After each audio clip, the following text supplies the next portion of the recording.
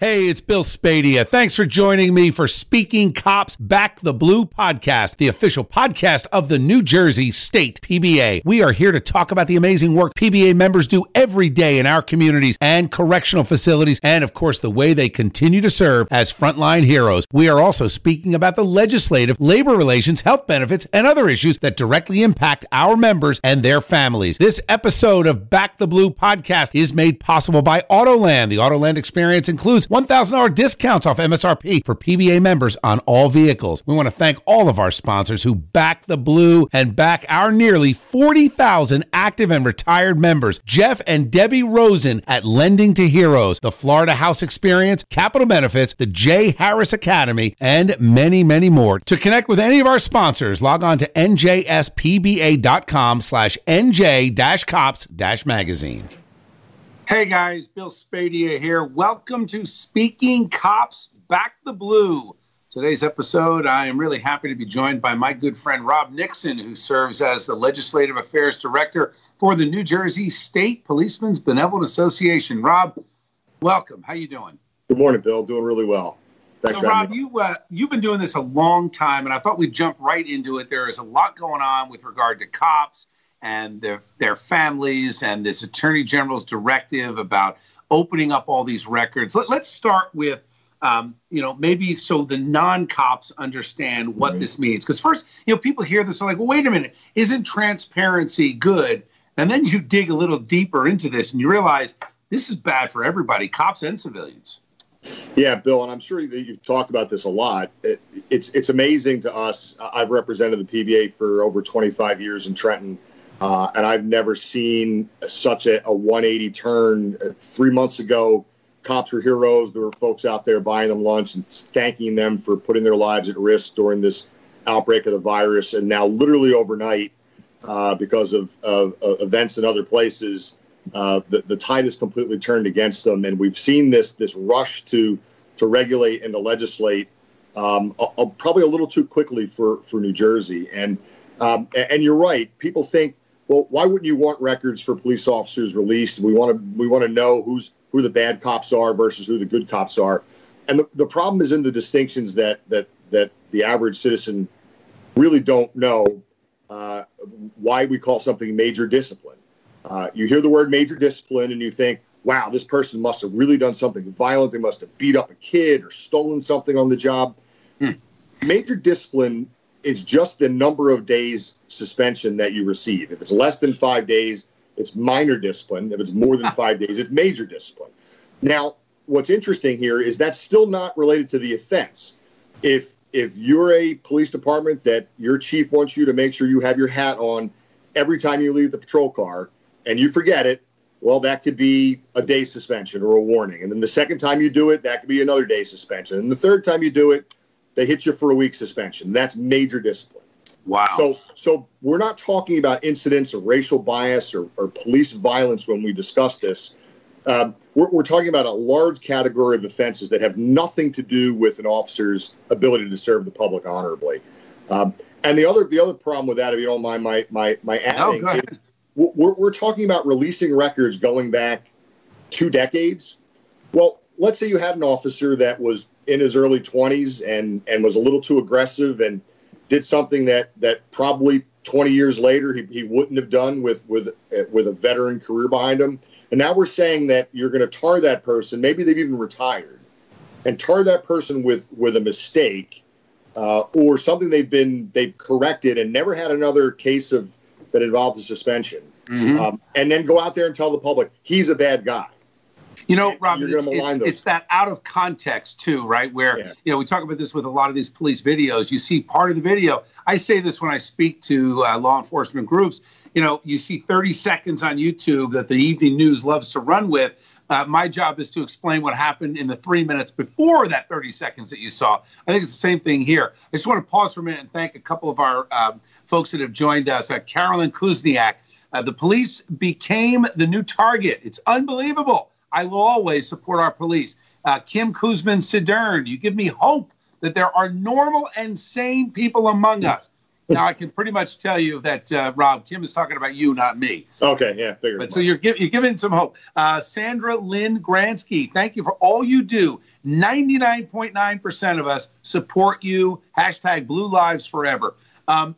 It's interesting, Rob. I find that, too, in my conversations with Mitch at NJ Cops Magazine and Pat, the head of PBA, that most people are 100% supportive of law enforcement. And it's interesting, we can go back to this whole thing with George Floyd, and you have this one incident that the video was so tough to watch. And for the most part, cops and civilians alike said, that's unacceptable. And then immediately this guy gets charged.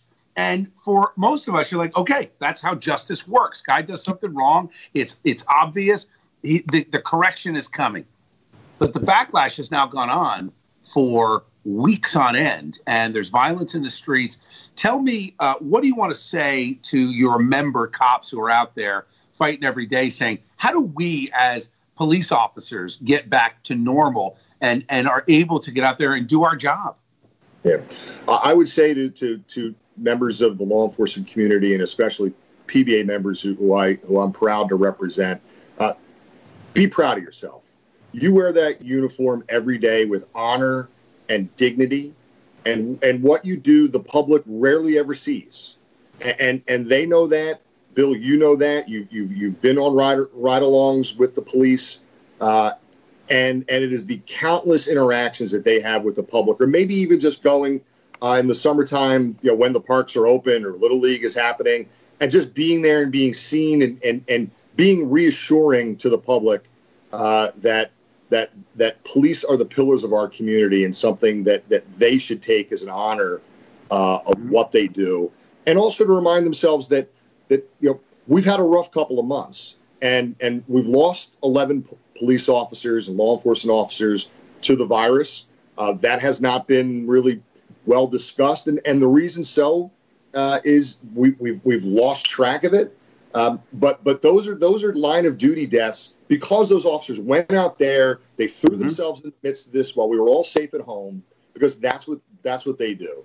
So I don't think there's anything for police officers in New Jersey to be ashamed of or be worried about, because I do agree with you. I think that damn near close to 100% of the people in this state love their police officers, support their police officers. But that doesn't get clicks on, on some websites. I'm glad you said that. Rob, you and I have been at this a long time. I said on the air today, and producer Kristen actually had an audible gasp when I said, hey, my buddy Rob Nixon is joining me for the podcast, who I've known now for about 30 years. And, of course, I aged both of us with that comment. Yeah. She's only, I'm not going to give her age, but let's just say that's almost longer than she's been around on this planet. I want to just thank a couple of people. Dawn Gardino, Blue Life Matters, Joan Gator Lorenzo. This woman supports law enforcement. Joan also said, thank God for our cops. There are so many good people out there. And let me, as we get through this conversation, I want to talk to you a little bit about some of the things going on in Trenton and how it impacts cops and our communities. But I do want to thank Lending to Heroes, which is the one of the preferred lenders of the New Jersey State PBA. Capital Benefits, the exclusive providers of life insurance and disability insurance to New Jersey State PBA members. FHE Health, an exclusive partner of the NJSPBA, providing substance abuse, addiction, mental health, and PTSD care. It is important, and I tell people that you can go to NJ Cops Magazine. If you go to the NJSPBA website, and it's /NJ-Cops-Magazine. You can see a list of all the sponsors. I spent a lot of time on the air, Rob, talking about small business in New Jersey and helping these businesses. And I think it's so critically important that we back those companies that back the blue.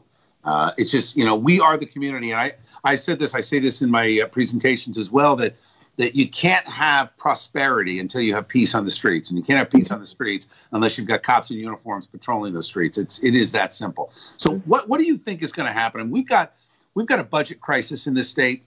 We've got a crisis that could be as high as $10 billion. You've got you've got politicians in Trenton that don't seem to really have a handle on what to do. And my concern is you're going to have a drain of resources away from the towns, and you're going to have a pinch in these local towns. And, they tend to go to the first responders first and say, how about you guys take a cut? What are your thoughts on how this plays out over the next year? Talk about the medium term. Well, look, I think we're all very worried. This is very reminiscent to the post-market crash of 2008, 2009.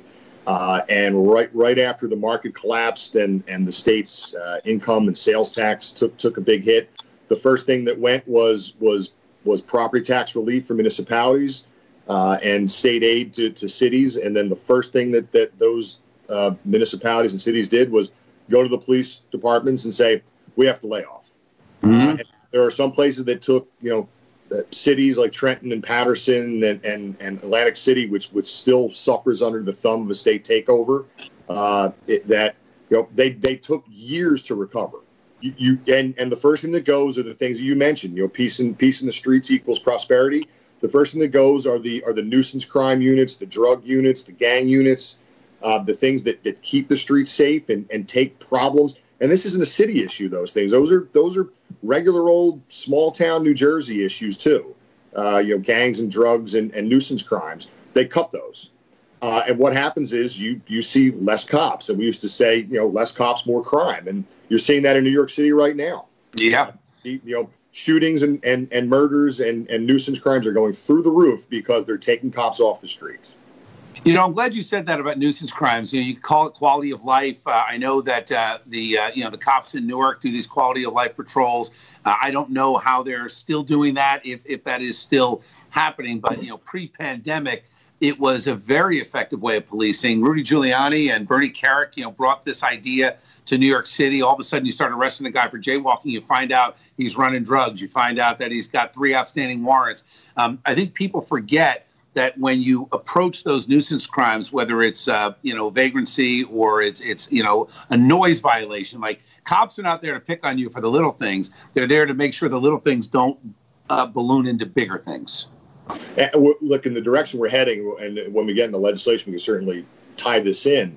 But we're getting to the point where you're going to tell a police officer that not only are they going to be subject to complaints for doing their job on those things, but you're going to remove all their protections. You're going to put an extra layer of unnecessary oversight over them. So you're going to get to the point where the police are going to get a call about loud music at 12:30 at night in your cul-de-sac or in your neighborhood, and they're going to respond and say, turn the music down.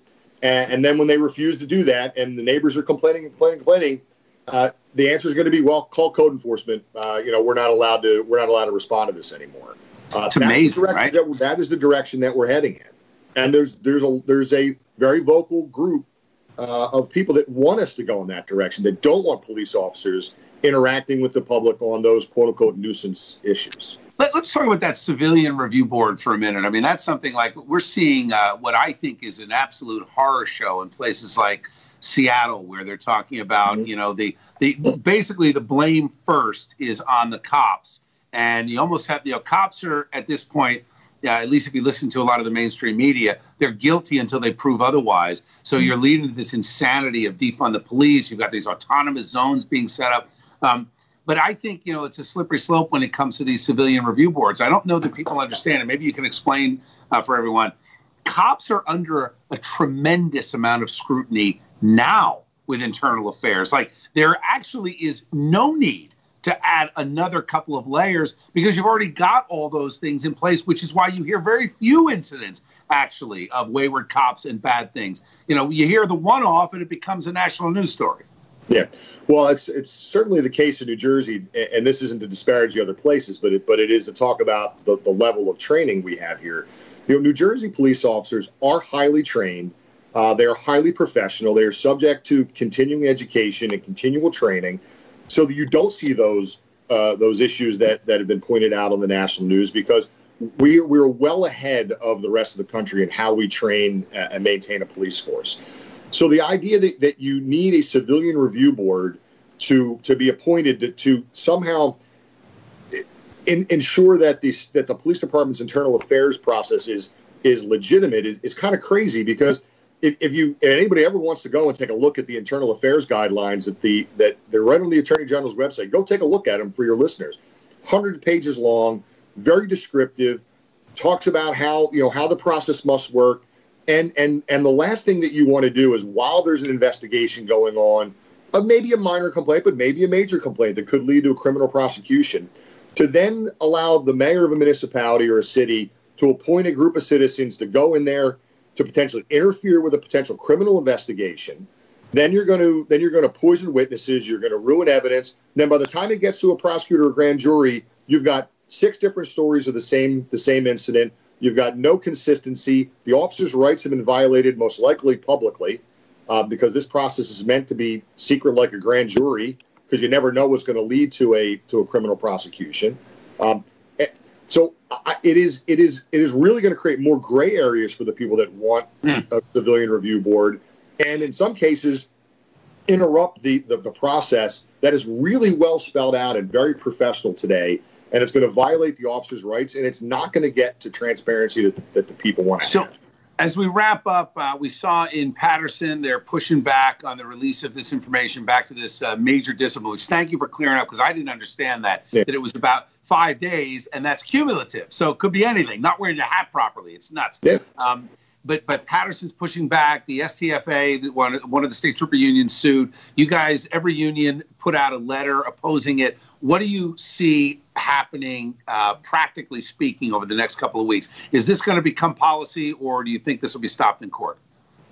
Well, I think that the ruling from the Public Employee Relations Commission on the Patterson case is an indication that there's something a little bit foul about releasing 20 years worth of records for officers and some people who have already retired, and their rights potentially being violated.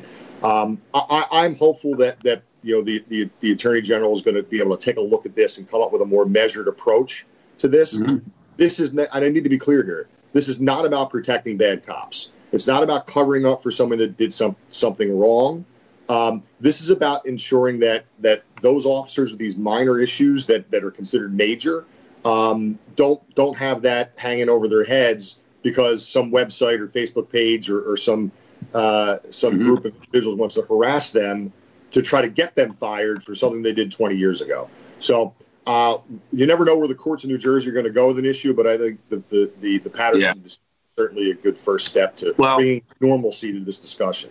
Normalcy. Thank you, Rob. That's a word we need more of. I'll just leave you with this thought from Florence Stackhouse, New Jersey State Police. Thank you so much for being here for us in Hainesport, New Jersey. We appreciate you. I can't believe the abuse you deal with every day. We were raised to respect the law in our day. Stay safe, and God bless you all. Rob, thank you. Thank you for what you do. Thank you for standing up for cops. I want to thank Mitch and Pat. And as I wrap up here, I want to thank our friends who back the blue, Lending to Heroes, the preferred lender of New Jersey State PBA, Capital Benefits, the exclusive providers of life insurance and disability insurance to New Jersey State PBA members, and FHE Health, the exclusive partner of the NJS PBA with substance abuse, addiction, recovery, and mental health. Thank you, Rob, and thanks to everyone who backs the blue. Make sure you go to the website. It is njspba.com/NJ-cops-magazine. Rob, great to see you. Bill, thanks as always. Thank you.